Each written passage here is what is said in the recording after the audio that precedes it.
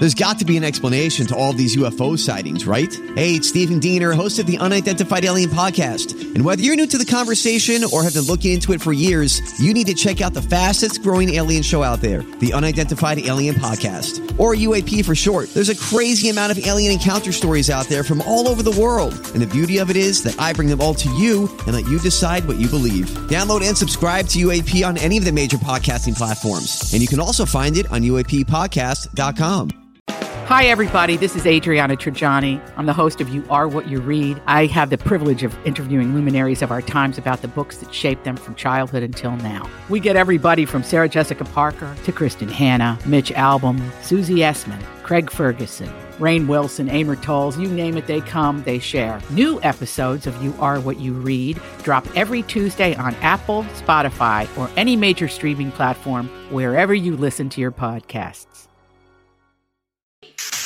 Give me the update. This is a My Talk Dirt Alert update. A quick look at what's happening in entertainment. Dirt. We want the dirt. On My Talk. Did you want to tell me something?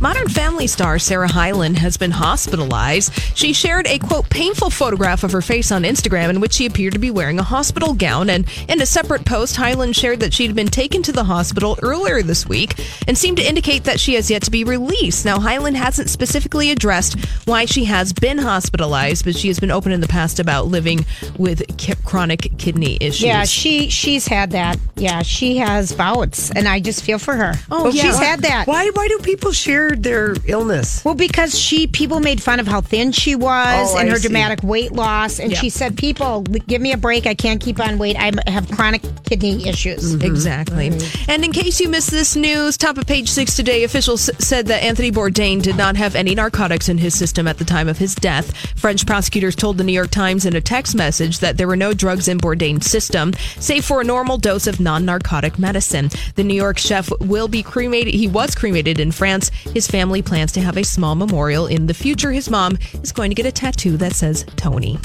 Oh, and Rob, sad. yeah, and Rob Lowe, if you're in the market for some nice real estate, he has put his Montecito, California estate on the market for $47 million. That kind of surprises me because he was so passionate about that. But remember, they had all those mudslides there. You're right. And it was on the cover of Architectural Digest back in 2010. It has 20 rooms, sits on 3.4 acres overlooking the Pacific Ocean. And Lowe says the reason for the move is that he and his wife are now empty nesters and are looking for their next real estate adventure.